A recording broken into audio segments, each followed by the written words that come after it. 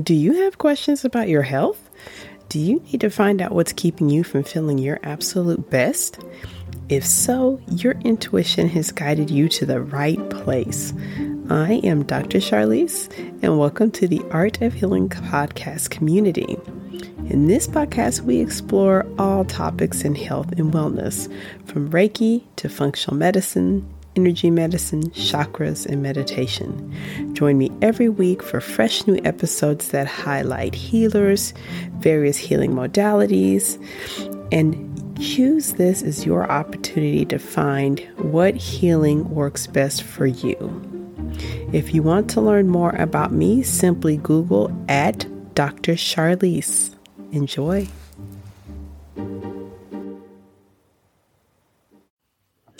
Hello and welcome back to the Art of Healing podcast. This is Charlize, and thank you so much for joining me for today's episode, Thymus, Self-Love, and Your Immune System. So I have been wanting to discuss the thymus gland for a while, partially because my job as an internist is often to discuss very boring topics that put people to sleep. Just kidding. It is a topic that gets almost no conversation, gets almost no notice in popular media, in medical literature, and definitely during medical practice. And this is probably because as a source of disease, it's probably poorly understood. The thymus gland is not often going to be a target for many treatments, only in certain diagnoses that have to do with overgrowth or cancer. So it's not a topic that you hear a lot about in the glands. We hear lots about the thyroid gland. That's really common. We hear, of course, about our ovaries and our testes. And of course, we hear a lot about our adrenal glands. So I thought it'd be nice to spend an episode discussing just the thymus gland, what it does. And then, of course, we'll get into how our thoughts and our patterns might be affecting our thymus gland and what that may have to do with our immune system, whether or not the immune system's working too much or if it's not working enough. So the thymus gland is a gland that is located just in the chest. It's just behind what's called the sternum or the breastbone. It sits in front of the heart, and it's surrounded by like a protective layer of fat.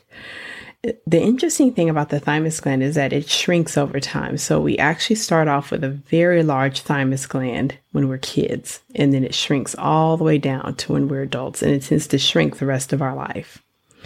And its primary job throughout our lives is to work on what's called the T cells. So T cells are part of your immune system, part of what's called your white blood cells.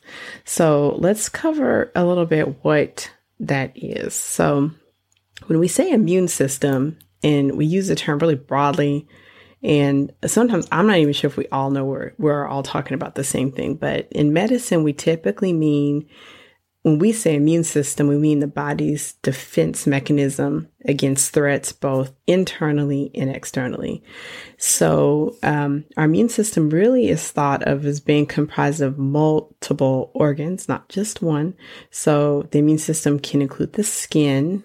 It can include layers of the digestive tract, layers of the respiratory tract, and then, of course, it includes the organs that manufacture or produce the cells that participate in immunity, the spleen, even to some extent the liver, as well as the lymph nodes, which we all know. So you've got the ones in your neck and maybe like in your armpit. So all of those are comprising what we say is the immune system when we use that term kind of generally. So, your immune system has different aspects. And sometimes when I work with my patients, I explain to them that you can think of it maybe as almost like a military, in which is going to be different branches. And we tend to think of the branches in two big slots, which is going to be the innate immunity and then the adaptive immunity.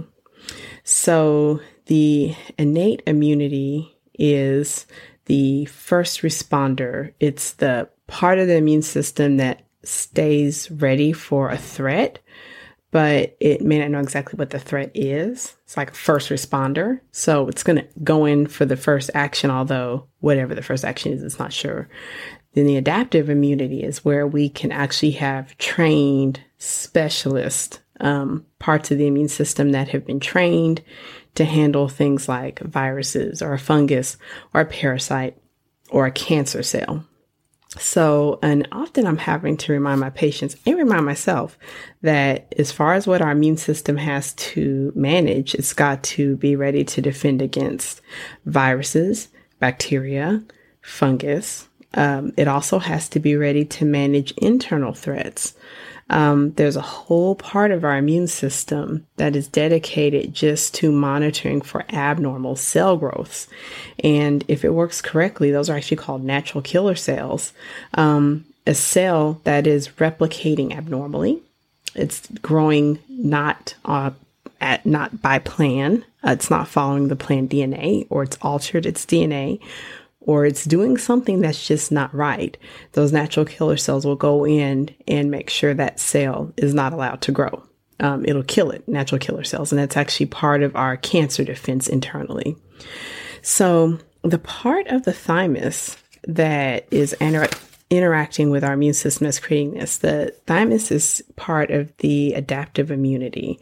So the thymus, its main role is to train these T cells in order to work correctly. So it's going to train those T cells primarily to identify what is self and what is not self, what is a threat and what is not a threat.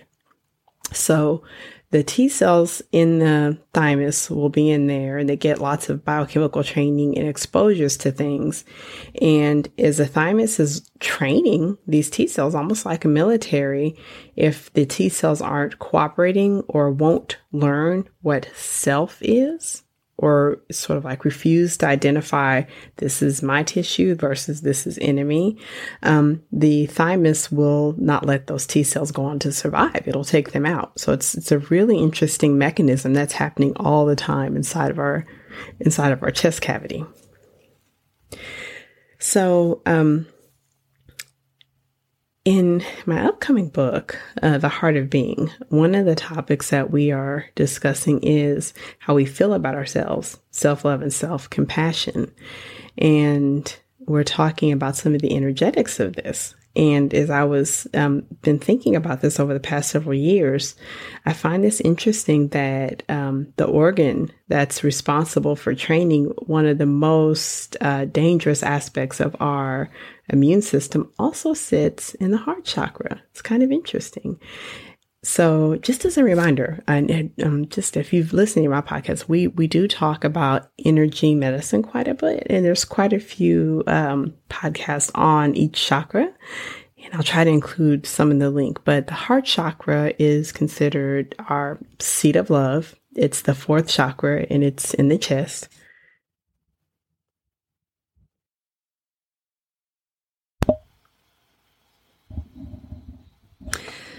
So it really helps. I feel that it helps to understand the connection between the energy part and the physical part. And when we are thinking about our immune system, and we think about its primary objective, which is to protect us from infection and protect us from inside threats like cancer. But if you start to think about it, and our mindset, if our thoughts aren't so loving and aren't so caring, what happens? So as I started to do my reading, both for my practice and then as well, just in trying to understand this topic, initially for myself, but now for the book, it's a pretty easy connection to make that if we aren't loving and caring to ourselves, we're probably going to have some issues with training that really powerful part of our immune system, our T cells. As we all know, there are strong connections between autoimmune disease and mental health issues that run the gamut from anxiety to depression And something that we commonly know is the adverse childhood experiences, or ACE, that if someone has a high score on an ACE, and I'll include a link, or you can do your own adverse childhood experiences assessment, that your chances of disease as an adult, and particularly autoimmune disease, may actually be pretty high. And why is that? And although research is attempting to summarize it, being that I'm a Reiki practicing physician, I would offer that if you have not been taught to love yourself, what self-love even is, if you have not been taught self-compassion, you don't know what it feels to have compassion for yourself, that as those internal thoughts circulate in your mind, that your physical body picks up the script, and the parts of your immune system, such as your thymus, begin to train your body that the thoughts that you may have of, I'm not good enough, I'm not smart enough, I'm not pretty enough, I don't deserve, I don't get, eventually land onto the thymus, in which it trains those T cells incorrectly, and it trains them to identify your joints, the lining of your joints, as a threat. Or it trains your immune system that your kidneys are a threat. Or it trains your immune system that your skin is a threat. The parts of you are a threat. So that sounds really sad and depressing, of course, but I think it's important to step back and use our awareness to understand this link between mind and body. When I'm practicing and working with my patients, it's just not a luxury. We have to deal with our illnesses. We've got to deal with medications, and we just don't get this luxury of sitting down and saying, hey, it looks like, you were diagnosed with rheumatoid arthritis last year.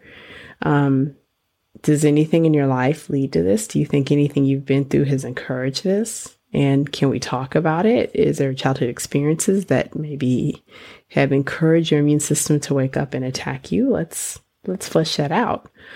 So as you're listening to this and think about this, here's a few questions you can ask yourself. And then after we go through these questions, and you might want to even take this next week to journal and reflect on it, we will end the week of February with a meditation to help ourselves. We'll practice some meditation with our hands on our heart. And it can be a practice that you can carry with you. It's my own personal practice that I do every day to encourage myself to have self-compassion. So we'll ask you a few of these questions. And if you're listening, maybe the next week reflect on it. And then when we get back together, we'll practice some self-compassion. So let's have a look at some of the information in your thoughts. And something you can ask yourself is, how do you think of your body?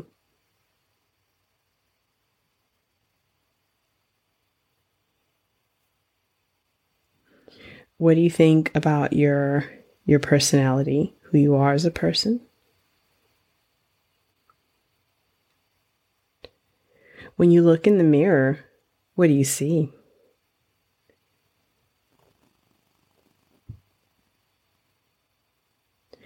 And even as we close this reflection, what are you noticing are the stream of your thoughts?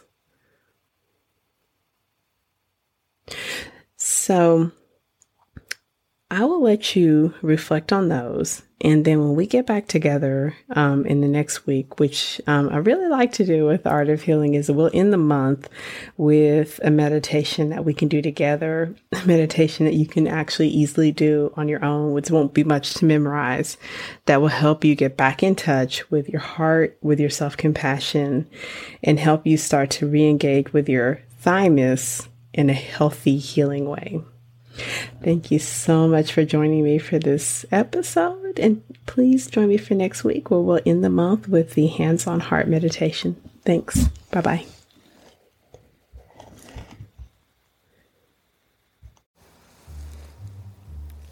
Thank you so much for joining during this episode of the Art of Healing podcast. If you found this episode helpful, please leave a review. Also, you can check your show notes to find out how to get a copy of this and future episodes emailed directly to your inbox, available to listen to anytime. Finally, if you have questions or wish to connect to me, check your show notes to find out how we can get connected and find out how I can be of service to you.